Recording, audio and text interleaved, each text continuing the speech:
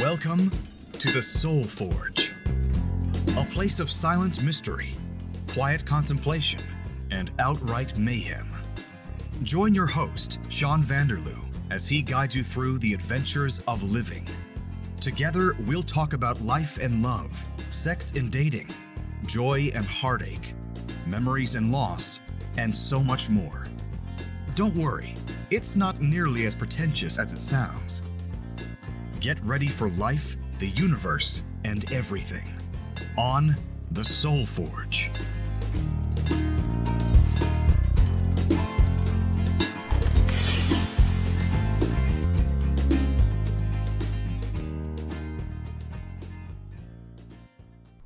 Hello and welcome to episode 36 of the Soul Forge podcast. I am your host, Sean Vanderloo, and with me today, I'm going to have a special guest from my past, from my future, from my present. It's my brother Robin, who co-hosts the Space Jam podcast with his good buddy Whit.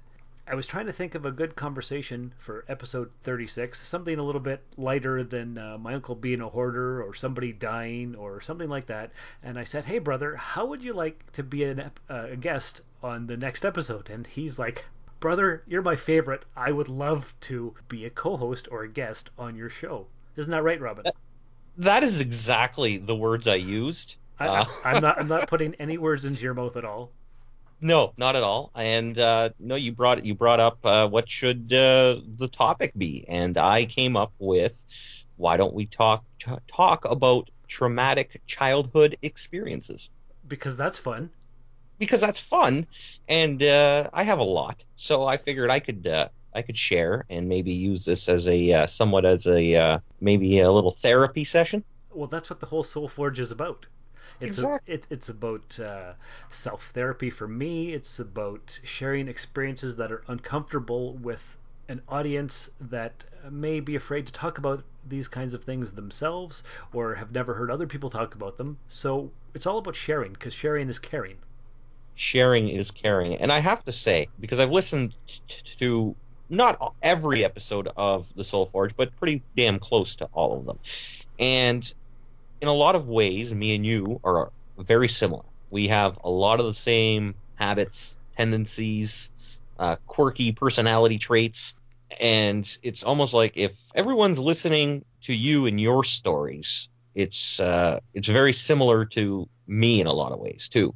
I feel like they get to know us very well, very intimately by listening to the Soul Forge. And you're going to learn a little bit more, I guess, with this episode. So I like it. I like it. So where should we begin? Well, the year was 1992, and no, I honestly I don't even remember what the year was. I don't know. Where do you want to begin? Well, let's start with the fact I was born in 1976. You were born in 1986. We share a mother, but we do not share a father. That's right. I think I've talked about your dad on the podcast before, how he went by the nickname of Cannon and he thought he was a biker. That's right, and which always makes me laugh when you say it that way. Right, because he was a very interesting individual.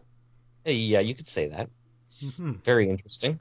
And I mean, I didn't have a great relationship with him either. I don't think anybody really did. No. Have I mentioned on the podcast how when I was like 12 and 13, I used to have to dress up and be the model for the strippers' outfits? I don't think so, no. Do you remember this? You might have been too young. Yeah, I've probably been too young. I think I remember you guys talking about it or something, but I don't have any vivid memory of it. Well, Obviously, but unfortunately for me, I have very vivid memories because I guess at that age I was the same size as, you know, a stripping lady, an exotic dancer, whatever you want to call them, and he didn't have like a I don't know, like a mannequin or whatever, and so I would have to wear the leather and chain outfits because he needed to get the adjustments just right. And so I got to wear these things as he put the studs in and the chains and whatever else he did to them. And so that was horrifying. Well, that explains your broken psyche right there. Doesn't it? Yeah, no, well, I mean, it might have, something in part to do with it, you never know. Mm-hmm. I mean, my, one of the first memories that I remember, I was getting off the bus at lunchtime because I was in JK or SK or whatever the case was. So I only went to school for the morning and would then come home for the afternoon. And this particular day, Cannon was supposed to meet me at the bus stop and bring me home where we lived in Terry Fox Place. And I got off the bus and I stood there and he wasn't there. And our mom was, I believe she was off at school or she was working, but she wasn't able to get me off the bus. You were in school, obviously, as was our other brother, Curtis. And so I was, standing there, lost, confused, didn't have a key to the apartment, so I couldn't, bring myself there. And the bus driver had let you off and drove away? Yeah. Wow. Because, this was the early 90s, and we didn't care so much back then. Safety was not a concern. Safety wasn't, as big, I guess. And, I got off the bus knowing, I guess, full well, not seeing anybody there for me, but obviously not paying attention either. But the thing was, I got off the bus and I stood there, and I probably stood there maybe about 2 or 3 minutes, just kind of standing in circles and walking around in circles. At the time, there was the public school MJ Gacy was still operational. Right, that was my school. That was your school. And I think you had I don't know if you were in that school or not at the time, but I know Curtis was. Okay. And it was, like I said, so it was lunchtime. And so I walked into that school and I found Curtis's classroom.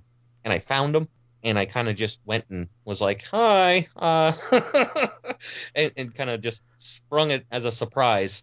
And then he had to give me a piece of his pizza, and I don't think he was very happy about that. No. But so eventually somebody came and got me, and I was able to go home. But I mean, it was just one of those. That was one of the first instances that I can remember that abandonment.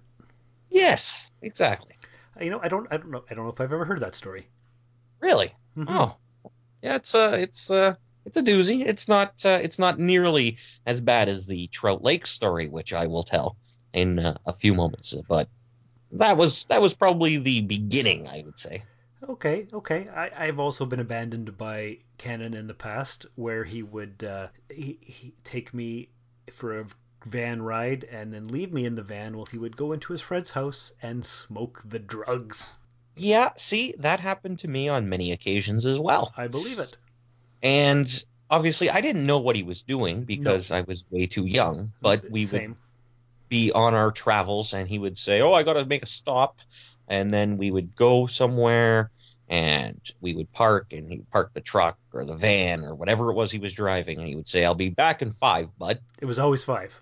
It was always 5. I'll be back in 5. I mean, okay, he would take the keys, he would lock everything, and he'd leave me in there. And it wasn't like a hot day. I wasn't dying from heat or anything. Like, none of that. It wasn't nearly as severe as, people are beginning to probably get an idea of. Yeah. But it was, okay, I'll be back in 5 minutes. Just hang tight.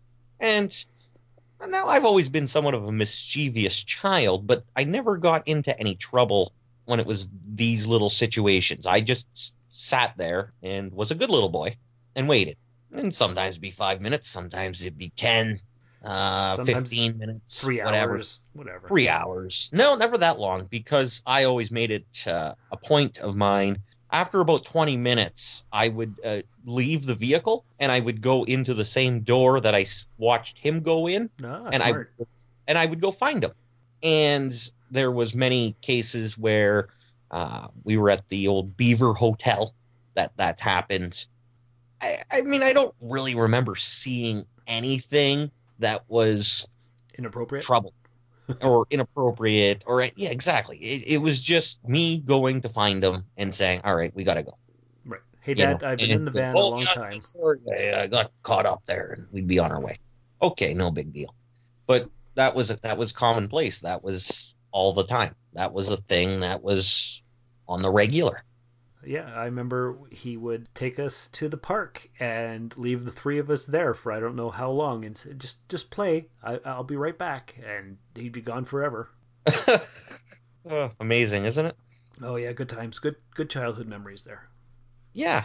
And of course, the big one was the Trout Lake story, and I'll get this out of the way. I've said this, and I've told many people this one. But this is one of those stories that really just makes you say, "God damn, son," you know? And it really goes to show, I guess, how much common sense I may have had, or some survivor instincts, because I was maybe 4 years old at the time, Mm-hmm. and maybe 5 at the most. So it was middle of winter, and Cannon had agreed to take me for the weekend or the night or something, and Mom basically gave him the chance and said, "All right, you can take him for the night," or whatever it was. Well, you were his son. Yeah, exactly. And I wanted to go with him, obviously. He was my dad, right? Mm-hmm. And so we went, and we ended up going out to Trout Lake, which is, half hour outside of town. Pretty much. And, yeah, not even. And he had an old campsite there that was burned to the ground. And there's so many stories that are just ridiculous. But I don't remember much of the travel there. Now, I was under the understanding that we were going to be staying at his mom's place, Mary's, Mm-hmm. on 4th Line. That's right. But somehow we ended up out at Trout Lake. And, okay. Now, basically, I think from just the trauma of this night leading up to everything, I don't really remember. But what I remember in particular was we somehow got to the lake was frozen, but basically where the shore of the beach was. Mm-hmm. And I, in my very wet snowsuit, am sitting on a snow machine, and it's probably 8 o'clock, 9 o'clock at night. Could have been later. I don't know. I don't remember. And he had his dog, Bo, sitting there with me for protection. And he was gone. And he was gone. He said, "Oh yeah, you just sit right here. I'll be back in a little bit, there, bud, and Bo will protect you. It'll be all good." And then I'm like, "Okay, whatever. This sucks. It's cold out. It's like wet, rainy, snow. Like, it was miserable."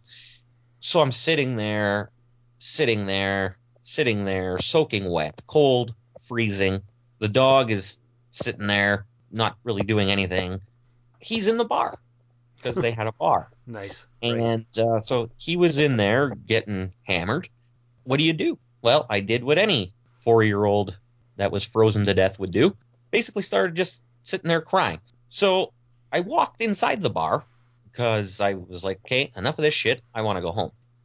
So I remember walking into the bar, my glasses immediately fogging up and I can't see nothing, surrounded by all these older people. It was loud. Obviously, they had music playing. It was just and it was a really smoky scene too. Right, because you could smoke in the bar back then. Exactly.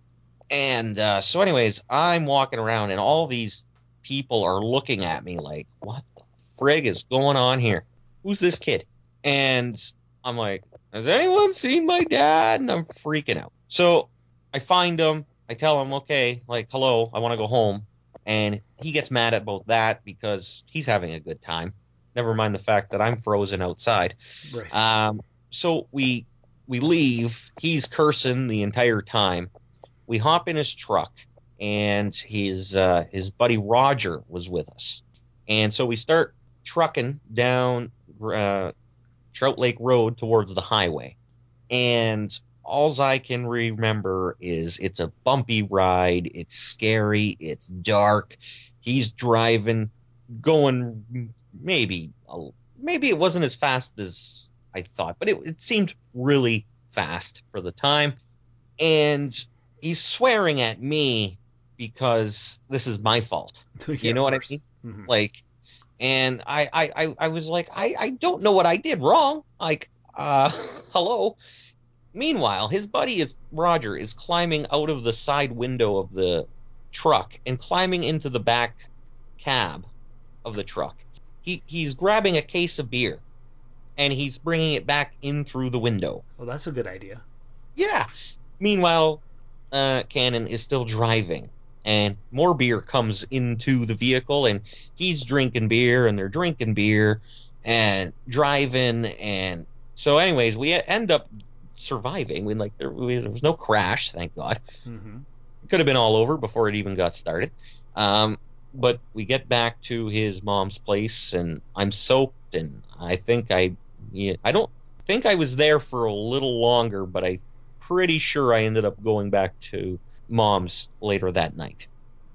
And that was pretty much the end of it. I never went with him anywhere after that for quite a long time, Right. other than the movies or something like that, right? Yeah. But that pretty much put the kibosh on any father-son activities. Excursions. Yeah. And I can still remember it it was yesterday, clear as day. One of those things that It's seared into your memory. Yeah, exactly. Because it's traumatic. It is very traumatic. And you could have died on either the were you on a skidoo in the yard or in the Yeah, truck? I was sitting on a snow machine in the winter. It wasn't running, obviously, but that was my seat. Right. Because we took the snow machine, I guess, from I don't even remember what happened to the snow machine. I don't remember what happened to the dog. The dog didn't come with us. The snow machine didn't come with us. I don't know what happened to all these things. It was so weird. Maybe they were in the back of the truck. Who knows? Oh, maybe. Yeah, I don't know. That's not an important part of the detail of the story for you, because what you remember is almost dying either outside or while he was drinking and driving. Yeah, exactly. It was either going to die from hypothermia or I was going to die from a car accident. Well, the good news, and I can tell you this for a fact, is that you survived that night. This is true. This is proof. Hello. Hi. How are you? There you go. Yeah. So that's wonderful. Mm-hmm. And you never went with him again until you were No. much older. Until I was much older, and the visits were basically to Mary's house or wherever he was living at the time. They were very limited visits. It was never for overnights. I think one time I went after that. That was some years later, and it was nowhere near as traumatic, but everything was fine. It was a terrible sleep, though, because I didn't like sleeping at that place.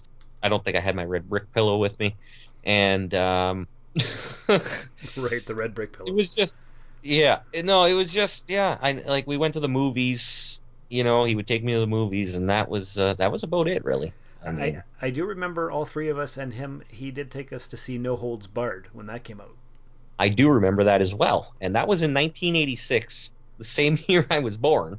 Does Is when that movie. Really? Yeah. No. Yeah, look it up. No Holds Barred came out in 1986, maybe 1987. But we went to the Princess to see it. Yes, it was. I can't even remember what theater that would have been, because I think It was the Princess on Gore Street, because at the time they played movies. I remember that's probably my earliest memory that I have, is just being inside the theater watching No Holds Barred. No Holds Barred, original theatrical trailer, 1989. Oh, okay. Was it a little? Okay, maybe. All right. So you were 3. I was 3. Okay, I swear to God, I thought it came out earlier than that. But okay. Now we know. Now we know. And knowing is half the battle. All right, but I remember that. So there's that. There is that. That's right. So that's good. So what did we learn from all these traumatic experiences? How not to be a father. Right. Yeah. We had some pretty good examples growing up of how not to be a dad. Yeah, exactly. It's really it's one of those things where you try to look back, our role models, our male role model types were very far and few in between. I believe my entire life has been spent searching for a male role model. And I'm not even joking. No, I believe it. I mean, I've never really been searching for that for myself, but I mean, we never got that, let's go out and play catch, son. Let's go out and do this or do that. Like, okay, we went fishing a couple of times, out at Trout Lake. Right. We went swimming, we went boating, Mhm.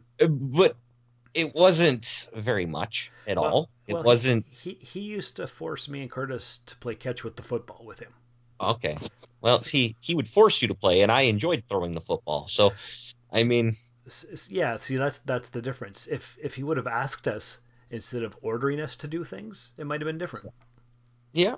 But I can trace my hatred of sports right back to your father. So there we go. Well, there it is. Look at that. I can remember sitting down and watching many football games with him, and that's probably where my love of football came from. See, that's where my hatred of football comes from, because I would be watching the show, he would come home, and his presence would occupy the entire space, and he would take the remote from me, and didn't matter what I was watching, on would go the football. Well, it was probably Star Trek. Let's not lie here. It might have been. It might have been something else. It doesn't matter what it was. He would just take over. Yeah, I can understand that. I mean, I never got that, obviously, but I would get, we're going to watch the football game here, and we'll make some chips and have some dip and whatever, and I'd be like, okay, chips and dip, cool. So that was like a thing, right? Mm-hmm. Obviously, my love of professional wrestling also came from him, because he was into wrestling, watched wrestling, whatever, Yeah. and had a brief stint as a manager named the Cannon, I think. Yeah. Yes, that's quite true. Yes. So, I mean, all of those little things came from him. And then, he got me all those rubber wrestlers and, all that stuff. And, well, I don't know if it was him and Mom that got, I don't know. I don't remember. I just remember I had them. And then I remember, for some reason, our mom decided wrestling was no good for me and packed up all my wrestling stuff and Right. basically banned any wrestling watching in the house. And that went for quite a few years. And then I would catch like the random Saturday morning show. And then, a little bit middle 90s, I got into it again. Mm-hmm. And then, well, obviously, I've been on that path ever since. But yeah, all those things can be traced back to my father. And this is one of those silliest things. Is he would teach me how to do what was called the fancy kick. Oh, I don't know this. Oh, you don't know this one? No. I remember he would make me practice for the longest time, and he would show me the example, and he would say, "This is the fancy kick," he would say. And it was literally a roundhouse kick. Ah, okay. It was a roundhouse kick, but he gave it the name the fancy kick. That sounds like something he would say. Yeah, and I mean, I don't know why it was called the fancy kick, but it stuck with me for a while. Actually, you know And so what? I would practice doing my roundhouse kicks. Right. And I thought it was a pretty sweet move. Not Mhm. gonna lie. I'm gonna hit you with the fancy kick, bud. That sounds like something Mom would have christened it as. Yeah, maybe. 'Cause that's how Mom talked. Yes. So, Yeah. and then he would have picked it up from her, and then you would have picked it up. Yeah, and I don't even know why he picked it up. It wasn't like he was into karate or, martial arts or anything. He was, He was a 300-pound jobless tattooed loser. If we're going to be honest here. Yeah, if we're going to be honest, absolutely. It was the fancy kick. It was this, it was that, and just these silly little things. And obviously me being the young, impressionable mind that I was, well, okay, my dad's teaching me something here. Okay, cool. I remember, and this is another, and we could throw this into the traumatic childhood experiences too, with Cannon as well. I mean, there's a lot here, and there is. This could be a series of episodes. It really could. And you probably remember this. Do you remember when he beat the crap out of that, let's say, mentally challenged individual in the football field at White Pines? I have no recollection of these events. Okay, well, I didn't know at the time that there was this mentally not with it individual roaming around the apartments. Okay. Supposedly, this guy was putting snakes in Cannon's truck or the van or whatever, but like putting snakes in like the hood or like in the engine or something.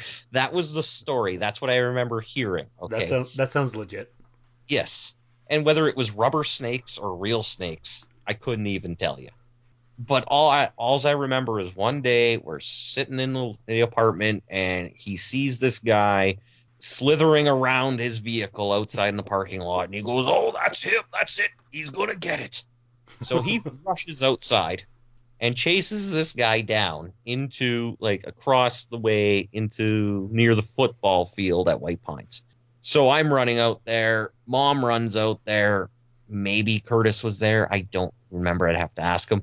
And it became this thing. And so I think it was the only fight Cannon ever really won. Let's not lie. Yeah. But he went after this guy, and I remember like, oh my God, yay, my dad's gonna beat the crap out of someone for screwing around. Like, I had no idea, right? I was 6, 5, 4, whatever. Like, I was young. Yeah.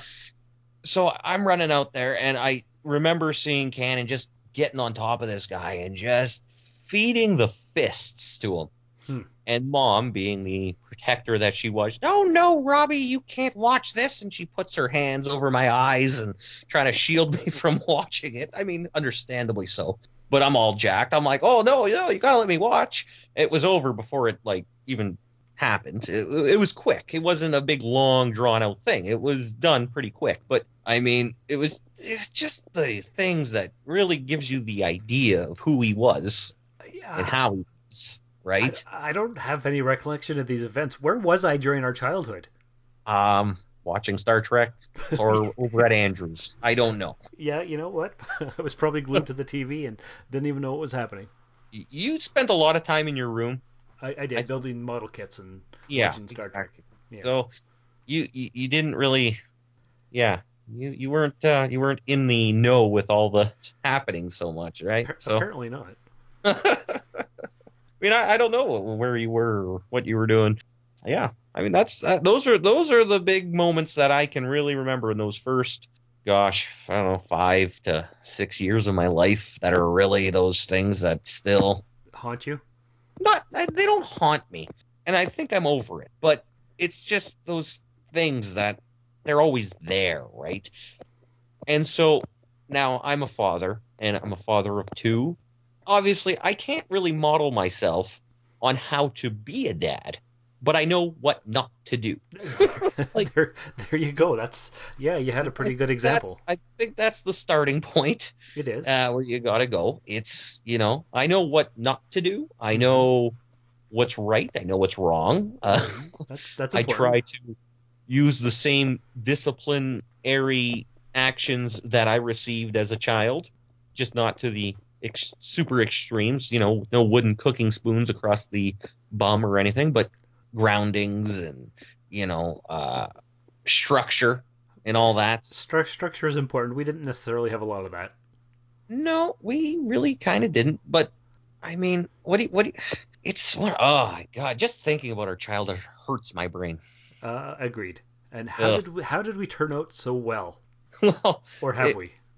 I don't know. That's up for debate. I think we leave that one up to the listeners and whether we've turned out well or not. Mm-hmm. I mean, I think we're doing pretty good, but we're trying. Yeah, we do the best that we can. Yeah, exactly. Any other topics that you wanted to bring up? No, I don't have any other particular ones that I can think of for myself. What do you have for any particular moments of trauma? Oh, well, the ones that we mentioned and the time that he beat me up when I burnt the peas. Oh, yeah. Yeah, so that was pretty bad.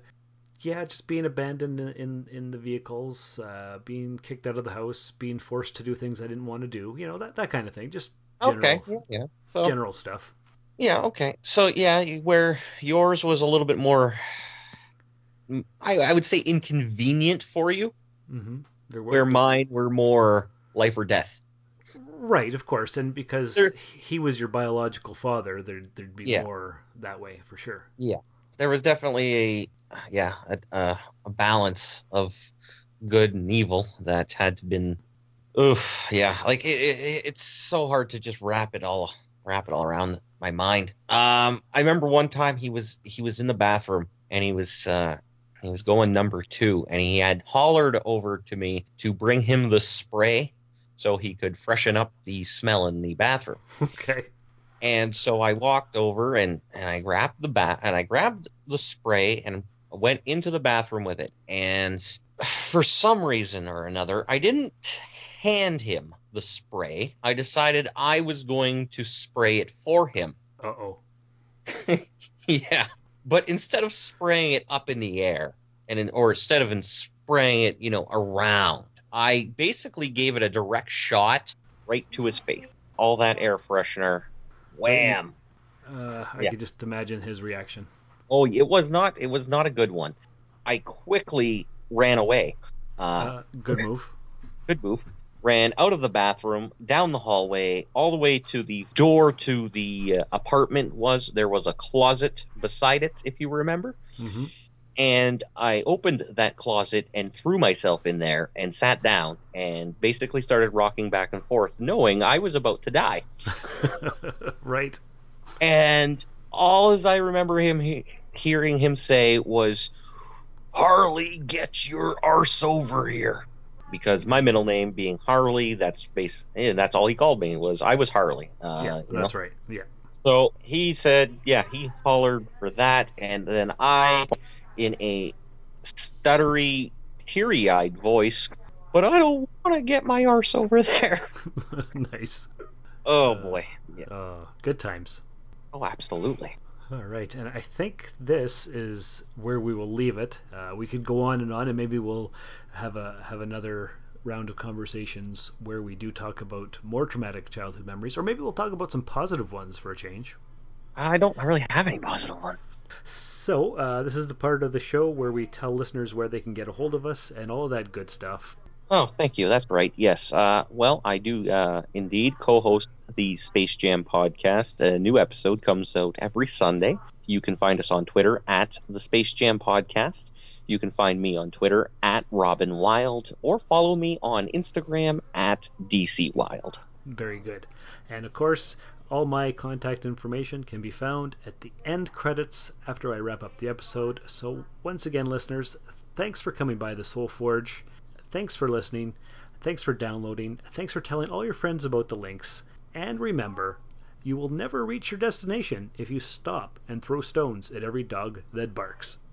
This has been another episode of the Soul Forge Podcast. Contact the show by emailing soulforgepodcast@gmail.com or by tweeting soulforgepod on Twitter. Visit us at soulforgepodcast.com, and remember, the best way to show your support is by leaving a 5-star review in the iTunes Store. And, if you would, please check us out and like us on Facebook. The Soul Forge Podcast was written, produced, scored, edited, engineered, and directed by Sean Vanderloo. Find me on Twitter and Instagram at Darth Vaderloo. For more great content, you can listen to my other podcast, The Rusted Robot. Thanks for stopping by the Forge. We'll keep the fires lit until your next visit. I could do this all day.